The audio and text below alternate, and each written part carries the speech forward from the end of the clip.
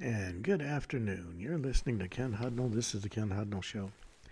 Coming to you from our studios right here in exciting El Paso, Texas. Gateway to the Old West and the most haunted city in the country. Well, today is November 27th. Let me see.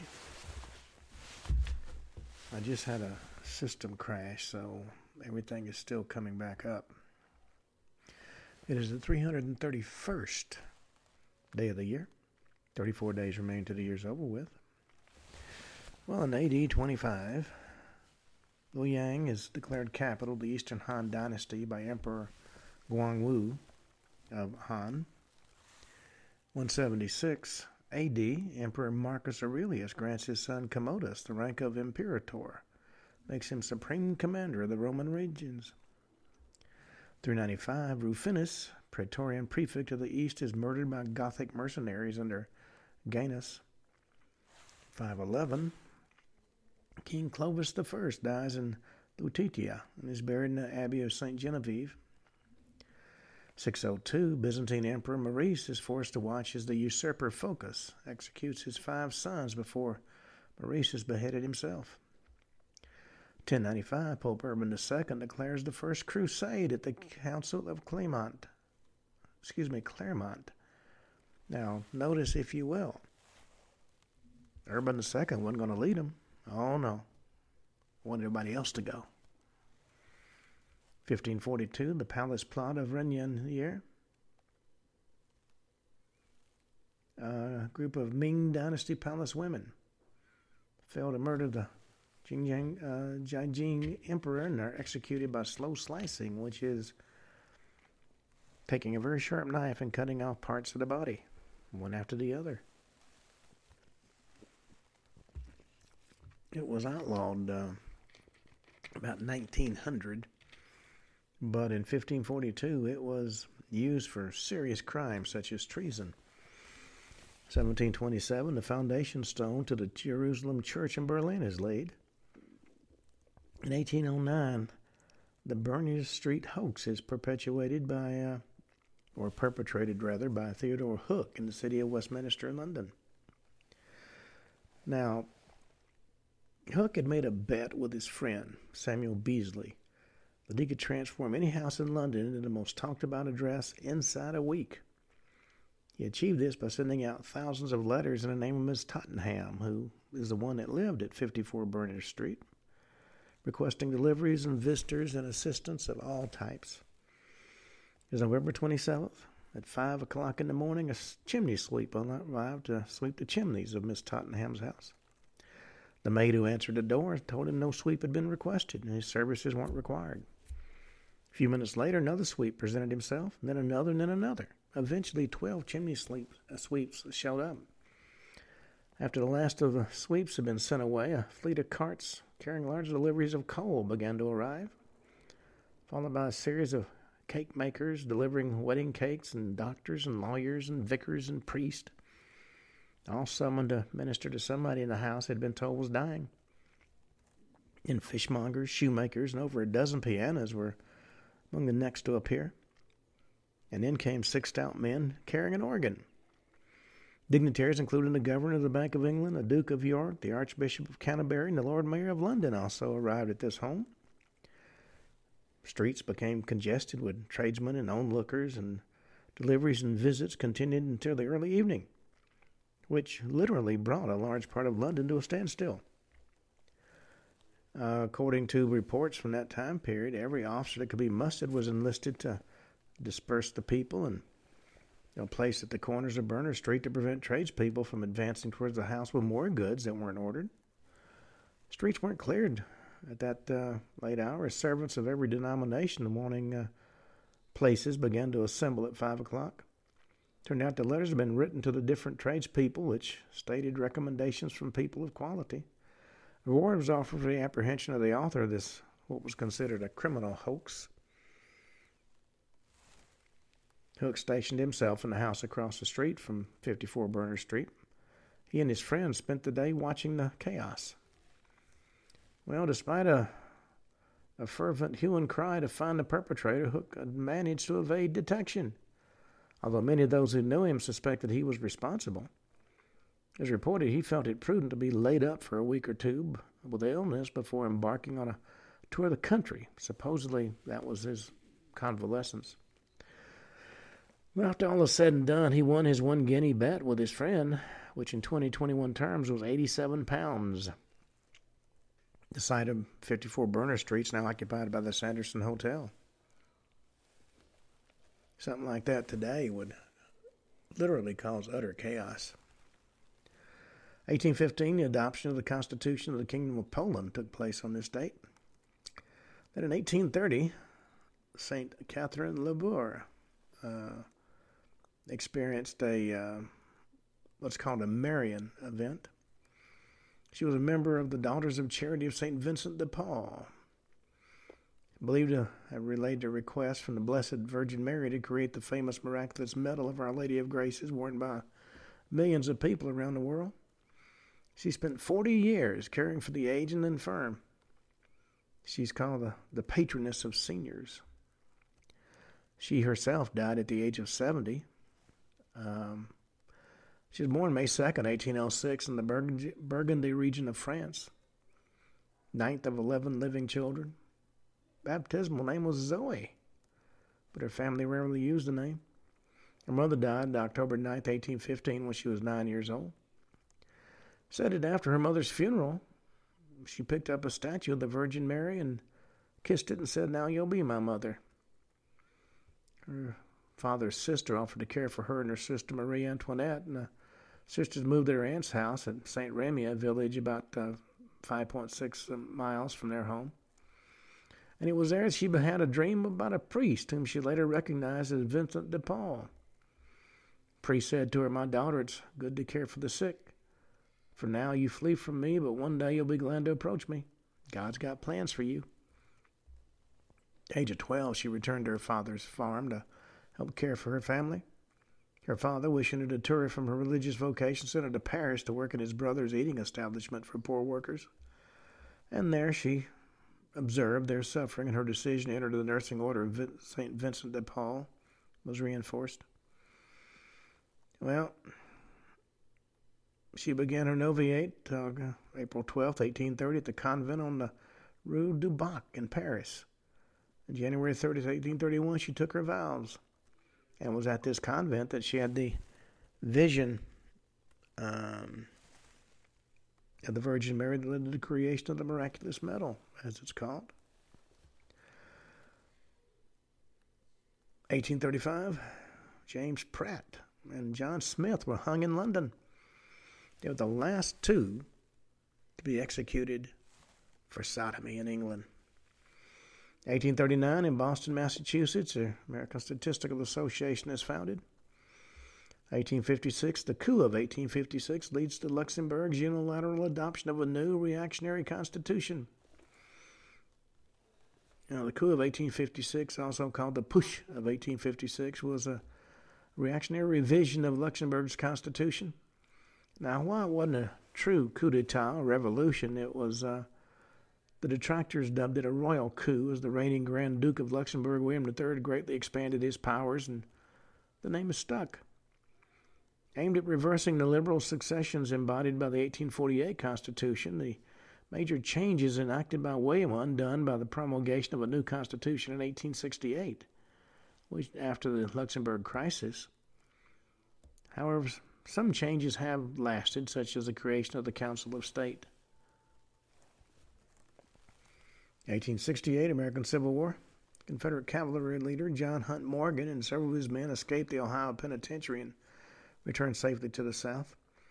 He led a raid over 1,000 miles into the North, the furthest uniformed Confederates ever got.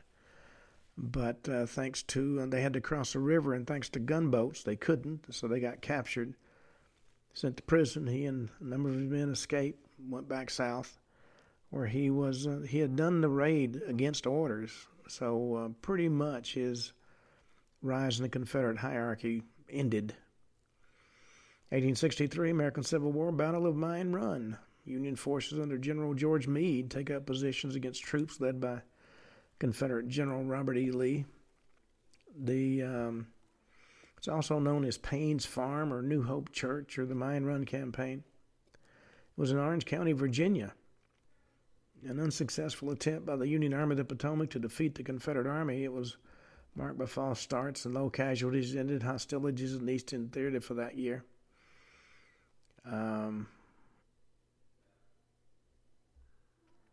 It was part of the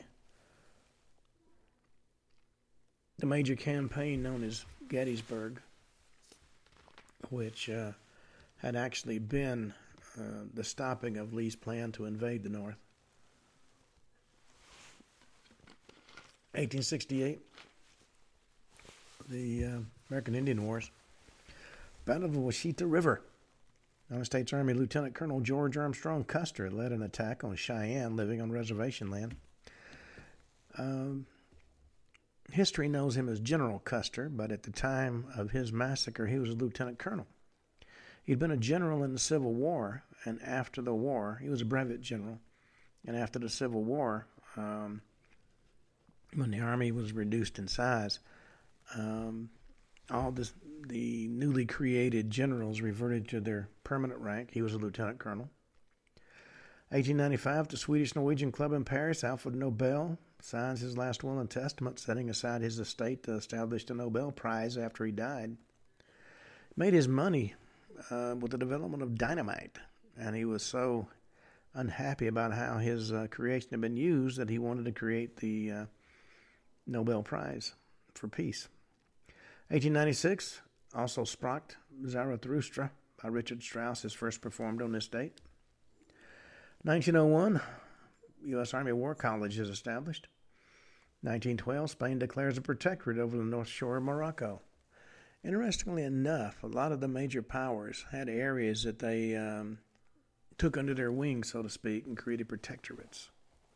They didn't annex them. They just protected them. 1918, the Magna is established. The Magna was a mass movement to establish anarchist communism in southern and eastern Ukraine during the Ukrainian War of Independence in 1917. Named after Nestor Makhno, the commander-in-chief of the Revolutionary Insurgent Army of Ukraine, they wanted to create a system of free Soviets that would manage the transition toward a stateless and classless society. That's always been the goal of, allegedly, of communism. But if somebody's in charge, Makhno was the commander-in-chief. That meant he was in a higher class than a private, so to speak. Now, the Makhnovist movement gained ground in the wake of the February Revolution, where it established a number of agricultural communes in Makhno's hometown of Leopold. After siding with the Bolsheviks during the Ukrainian-Soviet War, they were driven underground by the Austro-German invasion and waged guerrilla warfare against the Central Powers throughout 1918. After the insurgent victory at the Battle of Dervivka, this group came to control much of Kazanoslav province and set about constructing anarchist communist institutions. Regional Congress of Peasants, Workers, and Insurgents was convened to organize the region politically and economically, with the Military Revolutionary Council being established as the movement's de facto executive organ. If you got an executive group, they, of course, are a different class than everyone else. So the entire concept was ridiculous. 1924, New York City, the first Macy's Thanksgiving Day parade's held. 1940, in Romania, the ruling Iron Guard fascist party assassinates over 60 of arrested King Carol II of Romania's aides and other political dissidents. The Iron Guard was, in effect, Romania's version of the Nazi Party. A lot of them served with the German army. In fact, as I've said previously, the doctor who did my out-processing physical at the military, who was an incompetent boob, was trained in Romania. He was captured, served in concentration camps treating captured German general officers. Now, even though Truman signed an executive order that no member of the Iron Guard could come to this country, unfortunately, the security services got around that by just changing their files. And the director of medicine for the Army asked this guy what he wanted to be, and he said he wanted to be a doctor. So he waved his hand and made him a doctor. If the director of medicine approves you to practice medicine in the military, you are a military doctor. You can't practice in the real world, but you can in the military. They just released some new hostages, Hamas did. An American girl, 4 years old, whose parents were killed by Hamas, was among the hostages released. 1940, World War II, at the Battle of Cape Spartivento, the Royal Navy engages the Regia Marina in the Mediterranean Sea. The Regia Marina was the Royal Italian Navy, or the Navy of the Kingdom of Italy. 1946, with the birth of the Italian Republic, the Regia Marina changed its name to Marina Militare, the military navy. The 1942 World War II at Toulon, the French Navy scuttles its ships and submarines to keep them out of Nazi hands, destroyed the entire fleet. 1944 World War II, RAF Ford explosion. An explosion at the Royal Air Force ammunition dump in Staffordshire kills 70 people. 1945, CARE, then known as the Cooperative for American Remittances to Europe, is founded to send care packages of food relief to Europe after World War II. They begin the war, they attack us, then we feed them. That's the American way. 1954, Alger Hiss is released from prison after serving 44 minutes for perjury.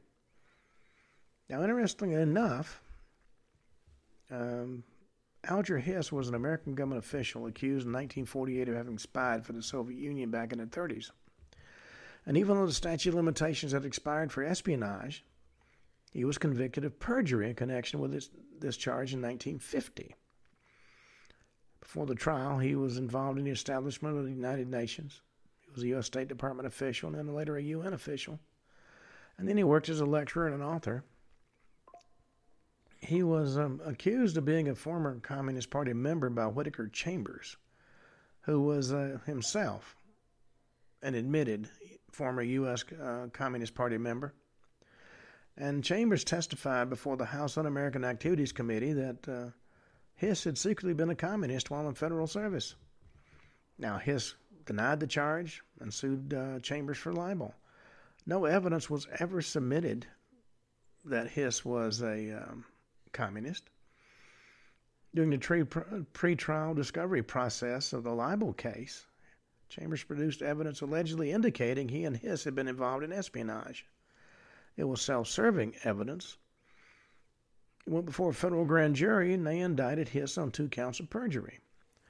However, keep in mind, a good prosecutor could indict a ham sandwich in front of a grand jury. There was a mistrial due to a hung jury. He was tried a second time, and January 1950 found guilty and got 2 concurrent 5-year sentences. He served 3.5 years. Now, arguments about the case, the validity of the verdict, became center stage in debates about the Cold War, McCarthyism, and extended Soviet espionage in the U.S. Since his conviction, statements by involved parties and newly exposed evidence have added to the dispute. In fact, in the 1990s, 2 former senior Soviet military officers who were responsible for the Soviet Union's military intelligence archives stated after a thorough search of those archives, there was absolutely no evidence or any documents proving that Alger Hiss cooperated with the service somewhere or anywhere. And he never had any relationship with Soviet intelligence. Now, the 1995 Verona Papers, which was a United States counterintelligence program initiated during World War II by the Signal Intelligence Service and later absorbed by the National Security Agency,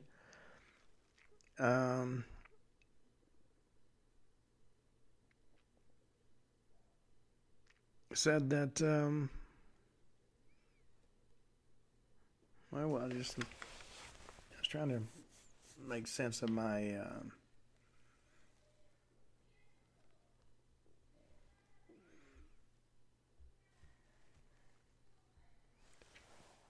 the provided evidence for the theory that Hiss was a Soviet spy, but it wasn't conclusive. Anthony Summers argued in 2000, since many relevant files continue to be unavailable, the controversy is going to continue to be debated, and Hiss continued to maintain his innocence until he died in 1996. Basically, if somebody decides they're going to take you down, the system helps them do it.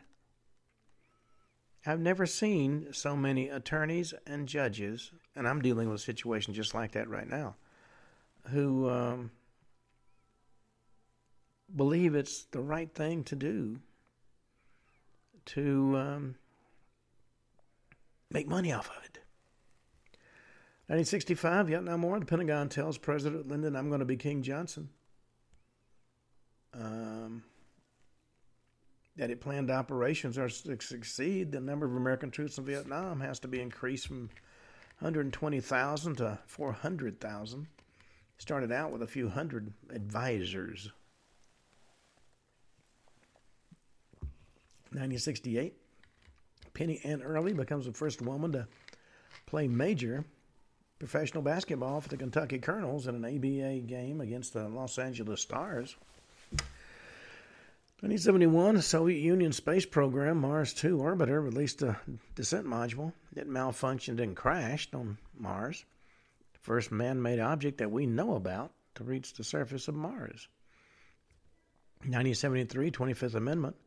United States Senate voted 92-3 to confirm Gerald Ford as Vice President of the United States.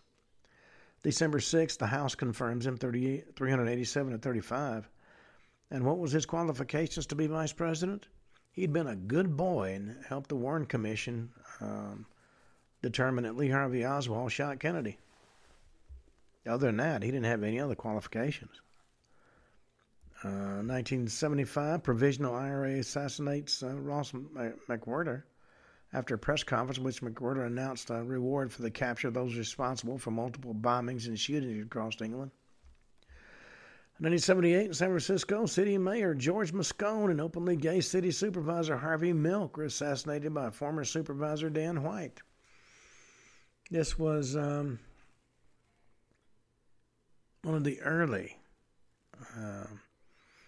signs that the American public going to be fascinated by people's sexual preferences.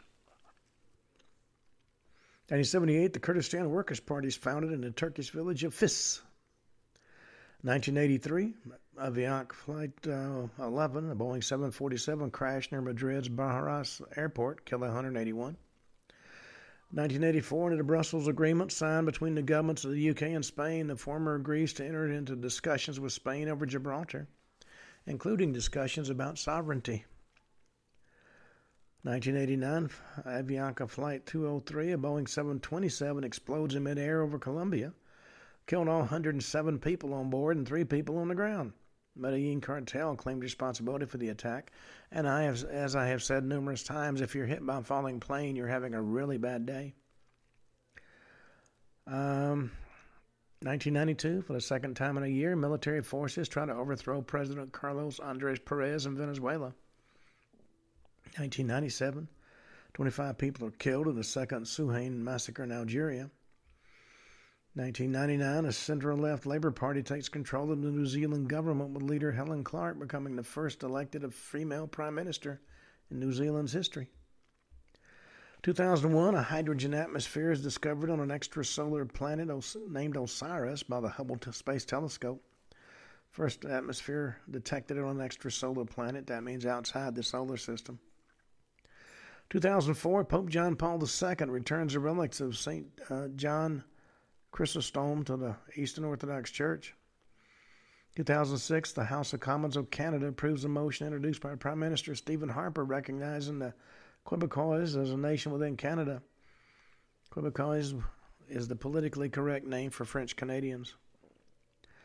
2008, XL Airways Germany Flight 888T, an Airbus A320 performing a flight test, crashes near the French commune of Cannes in Jerusalem, killing all 7 people on board. 2009, the Nevsky Express bombing. Bomb explodes on the Nevsky Express train between Moscow and St. Petersburg. Derailed the train and killed 28 and injured 96. 2015, an active shooter inside a Planned Parenthood facility in Colorado Springs, Colorado, shoots at least 4 police officers. 1 officer dies. 2 civilians are killed, 6 injured. Shooter later surrendered. 2020, Iran's top nuclear scientist, Mohsen Fakhrizadeh, is assassinated near Tehran. 2020, days after the announcement of its discovery, the Utah monolith is removed by recreationists. That was a monolith found in a canyon in Utah. Nobody knows why it was there, who put it there, what it was supposed to represent. It was found when they were doing a helicopter search for bighorn sheep. But it was removed surreptitiously. Well, we have been talking about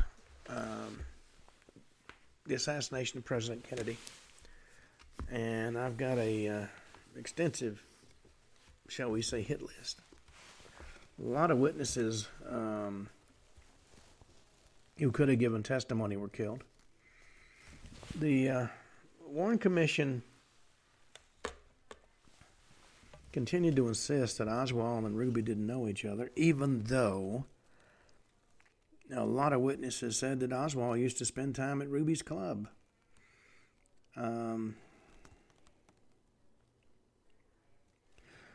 Jack Ruby is the common denominator in dozens of deaths related to the assassination. And many of the witness deaths early on were people who had been in some form of contact with Jack Ruby. Seems the one thing they had in common was they knew Ruby, Oswald, and Ferry. They knew Ruby, Oswald, and Ferry knew him. Dallas cops and sheriffs knew him.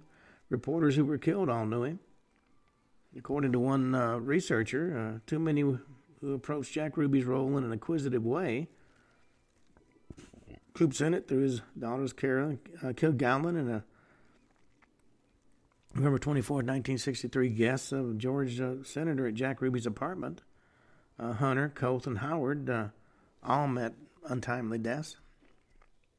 And to convey the extent to which these people didn't fully investigate these matters, consider that the official version and interpretation of events is still Jack Ruby didn't have links to organized crime, which is a totally indefensible claim from all standpoints of knowledge, logic, and anything else you might want to throw in.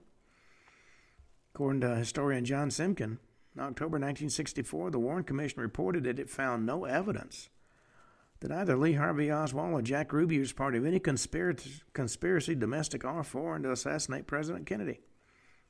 It also stated there was no significant link between Ruby and organized crime. This information came from friends of Ruby, including Dave Rice, who is a known mafia hitman. Well, that pretty much sums up the credibility of the Warren Commission. Maybe if somebody like Bobby Kennedy had been asking the questions, you might have gotten a different interpretation.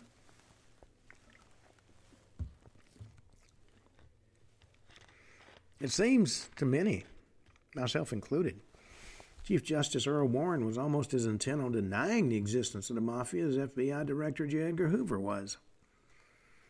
No wonder organized crime has been so effective in this country. And if you look at the people who've been entrusted with fighting organized crime, it's odd you can't even get them to admit that it exists. Well, all you need to know about the latest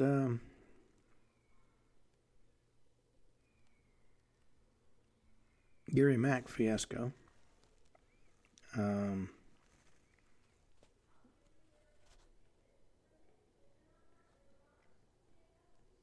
that was a so-called documentary that supposedly summarized the evidence. Gary Mack was the one that produced it. Almost none of the information is included in the hour-long documentary. Nothing about the involvement of Ruby and Oswald in the Cuban conflict through the CIA and the Mafia. Virtually none of the multi-level connections of Ruby to the Dallas Police Department, and none of the witnesses who indicate Oswald and Ruby knew each other. However, it wasn't just one witness. There were numerous witnesses, and most of those wound up dying. If a program's trying to explore whether or not Ruby shot Oswald to conceal the plot to kill Kennedy, then it's fundamentally dishonest to not tell the viewers about all these connections. Because clearly, if you look at it all, it suggests the following. Number one, Ruby and Oswald shared connections to the CIA and the Mafia. 2, Ruby and Oswald knew each other through their experience in the Cuban crisis as extended into the U.S. And 3, Ruby used his police contacts to actually enter the basement of City Hall and kill Oswald. I mean, if he didn't, then that means security was so lax, anybody could have wandered into the basement and shot Oswald. Now, Ruby specifically requested Earl Warren to take him to D.C. so he could testify. He wanted to go for his own safety, so he could testify without fear of his life.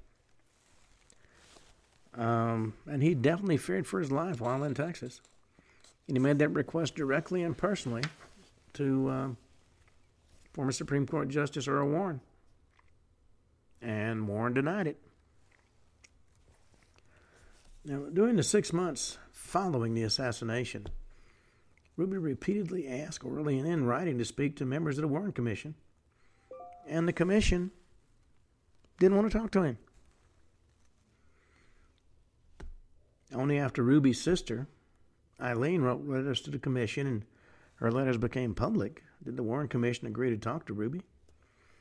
In June of '64, Earl Warren, then Representative Gerald R. Ford, who later became president as a reward for his participation, and other commission members went to Dallas to see Ruby. And Ruby told Earl Warren he'd come clean if he was moved from Dallas and allowed to testify in Washington. He specifically told Earl Warren, my life is in danger here. I want to tell the truth, and I can't tell it here. Well, Warren refused to have Ruby moved, and so Ruby refused to tell what he knew. Now, for the real story, take a good look at the words of a man who ran in the exact same circles at the exact same time. Name was Frank the Irishman Sharon. He was a mafia hitman, and he was very close to some very big-time mobsters of the era, especially Russell Buffalino and Jimmy Hoffa, as well as many in Chicago. And Sharon said that everybody in the mob knew Ruby screwed up and didn't do his job in Dallas when Oswald got away, and that's why he was told he had to personally take care of Oswald. Giancana family said the same thing in a book called Double Cross. Well, Sharon, as he was known, put things bluntly. Jack Ruby's cops were supposed to take care of Oswald, but Ruby bungled it. If he didn't take care of Oswald, what do you think they would have done to him? He had to put Ruby on a meat hook. And for those that are not familiar with that term, the meat hook reference is something the Chicago mob had recently done, quite infamously to a loan shark named William Action Jackson. He was suspected of talking to the FBI. It's a vicious torture killing, and when it was supposedly meant to send a message to gangsters across the country of what was waiting for them if they didn't toe the line, if they snitched or double-crossed the big boys. So no matter how many other folks may characterize the matter, Jack Ruby was convinced, since the fact that he was being killed before the trial, absolutely certain that he'd been injected with cancer cells, and there was a program, and he had some affiliation with it, to develop the fast-acting cancer for the CIA. Then if you look at the deaths of David Ferry and Dr. Mary Sherman, you have additional reasons for Ruby's certainty. Those two individuals who were Ruby associates were deeply involved in criminally off-the-charts cancer research. They were developing a bioweapon, as I've said before, to be used as an assassination device against Fidel Castro. Now, the funny business with Jack Ruby walking right into the middle of a police station, going straight up to Lee Harvey Oswald, who was surrounded by a bevy of armed officers pulling a gun, holding it out in front of him and aiming it right at the center of Oswald's body and firing while not being challenged, stretched even the imagination of observing Dallas police officers. And the interesting testimony of Dallas Police Captain Frank Martin testifying before the Warren Commission about the security situation at the Dallas Police Department on that day is interesting to note. The Warren Commission said, "Captain Martin, is there anything else you'd like to say concerning any aspect of this matter at all?" And Captain Martin said, "Don't take this down." The Warren Commission, "If you don't want to say it on the record, you better not say it at all."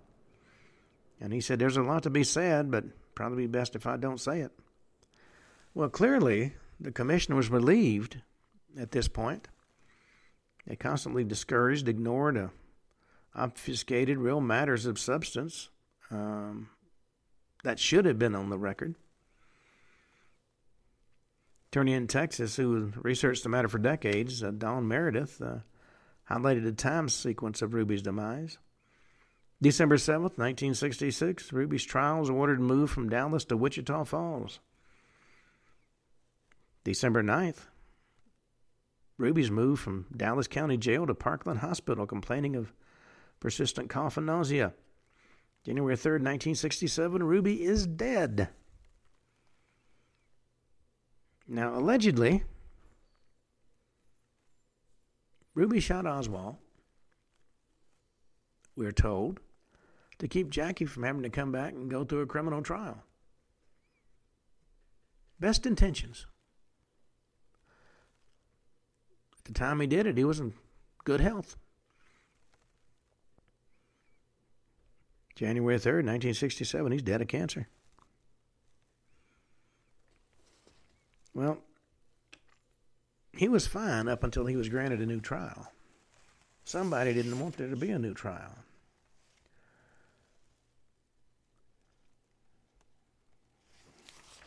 Well, he told, and this is something interesting to note, Earl Warren and Jerry, "I'm going to be president one day forward," that a whole new form of government was about to occur following Kennedy's assassination, and that must have shaken the conspirators to the bone.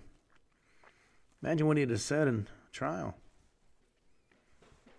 Well, Dr. Kilgallen was allowed an unsupervised interview with him, and as a result, she died as well. Well, Ruby desperately wanted away from the prison in Dallas, and he pleaded with the Warren Commission to have him transferred to Washington. He told Warren, "You won't see me again. I'll tell you, a whole new form of government's going to take over the country, and I know I won't live to see you another time." Because while he's waiting for that second trial, he became ill and was diagnosed with lung cancer. And that's when he began to maintain he'd been injected with a cancer bioweapon. Died within a month of the diagnosis. Interesting point, he was a non-smoker, had never smoked. Well, the story of the cancer bioweapon came up again in the story of Judith Baker. She claimed to have worked on developing such a weapon for the CIA in the early 60s. She also claimed to have been involved with Lee Harvey Oswald, who introduced her to CIA contacts in New Orleans. Well, it's interesting to note that anyone who could have given solid testimony that would allow the solving of this case had some type of, let's say, accident. Next person on our list is Jack Zangetti. He was a mobster with links to the Chicago mob. managed a high-end casino in Oklahoma that was popular with high-low rollers, and due to its safe and remote nature, was used to host high-level national mafia meetings. He died of multiple gunshot wounds. Official verdict: unsolved murder. He was found dead in a swimming pool. Multiple gunshots to the chest. Appeared to have been dead in the water for 1 to 2 weeks. In a swimming pool at a casino. Well, he made one of the most uncanny predictions in history. Right before the virtually unknown nightclub operator Jack Ruby killed Oswald, Zangetti specifically told friends, November 23rd, 1963, that a man named Ruby will kill Oswald tomorrow, and in a few days a member of Frank Sinatra's family will be kidnapped and just to take some of the attention away from the assassination. Well, the next day, Ruby did indeed shoot Oswald, and Frank Sinatra's son was kidnapped a few days later. So Zangetti apparently had obvious foreknowledge that he must have picked up through his connections. Working backward from the 1 to 2 week estimate of being dead in a swimming pool, his murder took place shortly after he made those statements to his friends. For the confidence to friends from Zangetti was that 3 other men, not Oswald, killed the president. Now, he was the manager of a very popular and very high-end casino in Oklahoma called the Red Lobster. It was a well-known hangout for high rollers and often used for high-level mob meetings for wise guys from all over the country. The day after the assassination, he told friends Oswald would be killed by Ruby and Frank Sinatra's son would be kidnapped, just take some of the attention away from the assassination, and he was absolutely correct. And shortly after that, he was murdered. Just like Jack Ruby's nightclub in Dallas, the Carousel Club, Frank Sinatra's casino hotel in Nevada, the Cal Neva Lodge, Zangetti's Swank Casino Hotel in Oklahoma was apparently a front for the mob. They no doubt had hidden interest in the operation, just as they did in the others that I mentioned. That's the way they operate. They don't go to the bank to start a business operation. They go to their benefactors because that's where they know they can get the money. It does come with a price, though. Well, his predictions came true. In fact, he was apparently so confident of his statements, they should probably be termed prior knowledge rather than predictions. And there's no question he was murdered. High probability was his killing was linked to his talking out of turn regarding his knowledge of post-assassination facts. In any event, his predictions did come true, just as Zangetti had termed it. Ruby killed Oswald, and Sinatra kidnapping was headline material and a major distraction that took national attention away from the Ruby-Oswald fiasco. Let's talk about Melba Christine Mercedes. You probably haven't heard of her. She danced under the name of Rose Cherami. She died of a hit-and-run accident. Official verdict? Had to be an accident. She was part of a heroin smuggling ring in which she was forced to participate. It threatened to harm her child that they were holding until she finished performing as a drug courier for the heroin network. Been substantiated by multiple parties that she actually correctly predicted how, where, and when Kennedy would be assassinated. And although she died of a head wound after being run over by a car, she also had a large round wound in her head, leading to speculation she may have been shot first and then run over to make the death appear accidental. But, faced with very limited information at the scene, or perhaps as a result of people with influential means, police ruled the death apparently accidental. Autopsy report disappeared. And according to outside researchers, the evidence of the gunshot wound was very clear. But with no autopsy report, it pretty much ended there. Now, like Jack Zangetti, Rose Cherami was another clearly established case of a person possessing obvious foreknowledge of important events related to the Kennedy assassination. In fact, if you saw the film JFK, her story was selected for the opening sequence. And That began the overtone, if you will, of conspiracy and intrigue. From a victim's standpoint, it was a sordid story. She was a dope runner associated with Jack Ruby and other mobsters. The mob guys had kidnapped her child as insurance and that she'd complete her work. She was a courier for the dope ring, and she brought the money to pay for a large heroin shipment that was coming into the port of Galveston in late 1963. She was to pick up the money from the man who was holding her child, pay for the drugs, and take the heroin shipment. En route to the transaction, an argument apparently broke out between her and the two men who were transporting her. So they threw her out of the car, and she was run over by another car and then taken to a hospital where police were then eventually called. Her story was told to Lieutenant Frug of the Louisiana State Police. He verified the story, learned that Rose was a courier for the drug and prostitution ring that was known to be operating in the southeastern U.S., and he was amazed to also find out before throwing out of the car the two men had discussed a conspiracy plan to assassinate President Kennedy in Dallas. This all took place on November 20th, 2 days before the assassination. Plenty of time for somebody to have notified the Secret Service, but nobody did. As Lieutenant Frug testified to a congressional committee, Rose's itinerary was to pick up some money, pick up her baby, and kill Kennedy. So that was before the assassination of Kennedy, and Lieutenant Frug had dismissed it as the rambling talk of a drug user. 2 days later, when Kennedy was assassinated in Dallas, Frug felt like he'd been hit by a bolt of lightning. After Kennedy was killed, he went to the hospital to question her and turn her over to the authorities, and learned she also predicted at the hospital that the assassination was going to happen. Told 2 men at the hospital, Doctors Weiss and Owen, that Ruby was involved in the Kennedy plot, and she also told Weiss and Frug she had seen Oswald at Ruby's club. At the hospital, Jeremy again predicted the assassination. November 22nd, several nurses were watching TV with Jeremy. According to those witnesses, during the telecast moments before Kennedy was shot, she stated to them, this is when it's going to happen. And at that particular moment, Kennedy was assassinated. Nurses in turn told others of Jeremy's prognostications. And although the Dallas motorcade wasn't broadcast live on the major networks, the nurses were likely referring to the spot reports that circulated through local channels in the vicinity of the trip. Of course, the assassination itself was reported on by network television almost immediately after it happened.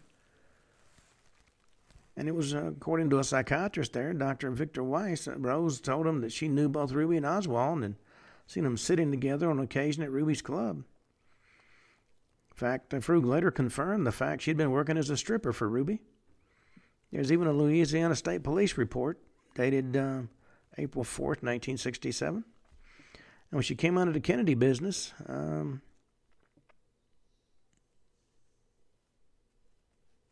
Frug basically discounted it all. Word spread throughout the hospital she had predicted Kennedy's murder in advance. Dr. Wayne Owen, who had been interning from LSU at the time, told the Madison Capital Times that he and the other interns were told of the plot in advance of the assassination. Amazingly, she even predicted the role of her former boss, Jack Ruby, because Oswald was quoted as saying that one of the interns was told that one of the men involved in the plot was a man named Jack Rubenstein. Owen also said they shrugged it off at the time, but when they learned that Rubenstein was Ruby, they grew quite concerned. We're all assured something will be done about it by the FBI or somebody, but we never heard anything. In fact, Jeremy's association with Ruby was also revealed to Dr. Weiss. In an interview with him after the assassination, Rose revealed she had worked as a drug courier for Jack Ruby. So how reliable was a witness?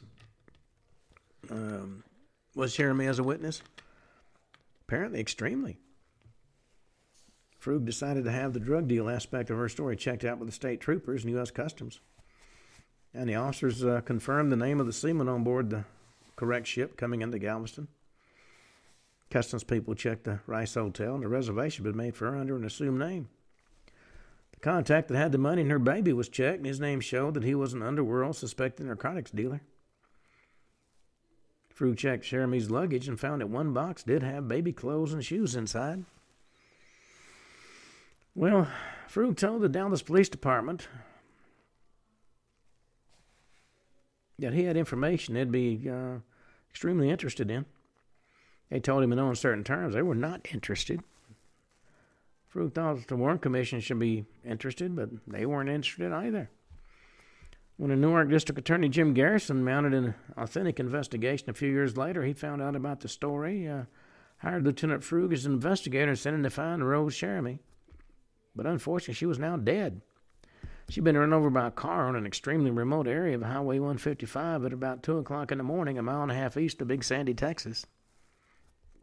She'd been hitchhiking on the road, according to the story. District Attorney Garrison was so suspicious about the circumstances of her death that he attempted to have her body exhumed. Even though he was district attorney and had probable cause to exhume the body, the request was denied by local authorities. So Lieutenant Frug went to Texas and located an investigating officer.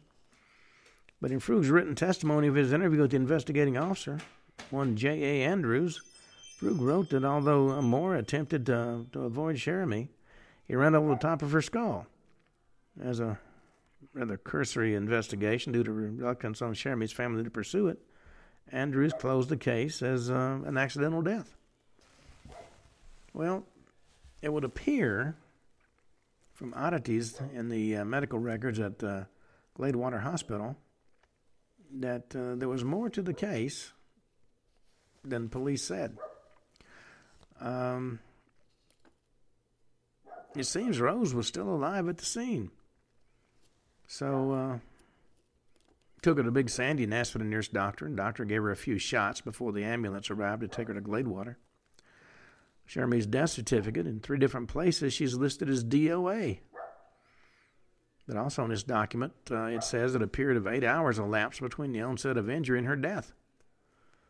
Well, the 8-hour time period would coincide with the time of death, which is listed as 11 o'clock in the morning. So Cheramy, on the other hand, is always listed as Big Sandy, Texas. It's never taken far enough to state she was found on the easement to the property of either Jerome Ragsdale or Paul Rothermel. She wasn't found on the street. It turns out a key witness turning up dead very near the property of Paul Rothermel, and otherwise in the middle of nowhere in a remote Texas highway, is actually very noteworthy indeed. Paul Rothermel was a security chief for billionaire H.L. Hunt, who had been linked to the Kennedy assassination. It was Hunt to whom Lee Harvey Oswald wrote the cryptic note asking for more information before he proceeded with the plan. Rothermel was an ex-FBI agent, and as Hunt's chief of security, obviously should have raised some red flags. The dead body of a crucial witness was found on the easement to his property. That was certainly noteworthy enough to be investigated. And as far as Rose's death, things got even weirder. According to researcher J. Gary Shaw in the book Conspiracy of Silence, the official autopsy of Cheramy has now vanished. But in the records he did find, he discovered in addition to other injuries, she had suffered a deep punctate stellate wound above her right forehead. Shaw researched the type of injury and found, according to the medical textbooks, it often occurs as a result of a contact gunshot wound. When a gun is fired in contact with flesh, the resultant gases trapped between a layer of skin and the underlying bone can cause a burning, tearing effect to the surrounding tissue, leaving a star-shaped wound. And punctate stellate means star-shaped puncture. Well, whatever the true facts of Cheramy's passage, she certainly does qualify as one of the mysterious deaths that surrounded the JFK assassination.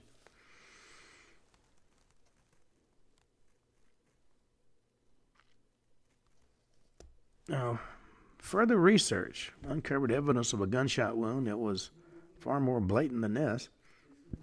Jay Harrison was a member of the Dallas Police Department. And in the years following the JFK assassination, he became a JFK researcher. Also a member of that special tactical intelligence unit that Tippit was involved in. Somehow, Jay Harrison got the original death certificate, the certified blue copy, and he investigated where it happened. And the address turned out to be Rothermel's. He's talking about Cheramy. And if memory serves, It had been mowed just as Henry Marshall's body was moved from where he committed suicide. Left in the street, Jeremy was run over, but the bullet wound to the forehead was obvious and the bloodstains were on the property. According to evidentiary indications, she possessed accurate knowledge of the Kennedy assassination. The fact she was found on the property of the Chief of Security of H.L. Hunt is noteworthy. And the bullet wound to the head and blood on the property clearly indicate that she was murdered, and it was not an accidental death. Well, on that note, we come to the end of today's show. When we come back for tomorrow, we'll be talking about a number of other mysterious deaths that have never been properly investigated thanks to interference by law enforcement. So until tomorrow, this is Ken Hudnall for the Ken Hudnall Show saying have a truly great evening.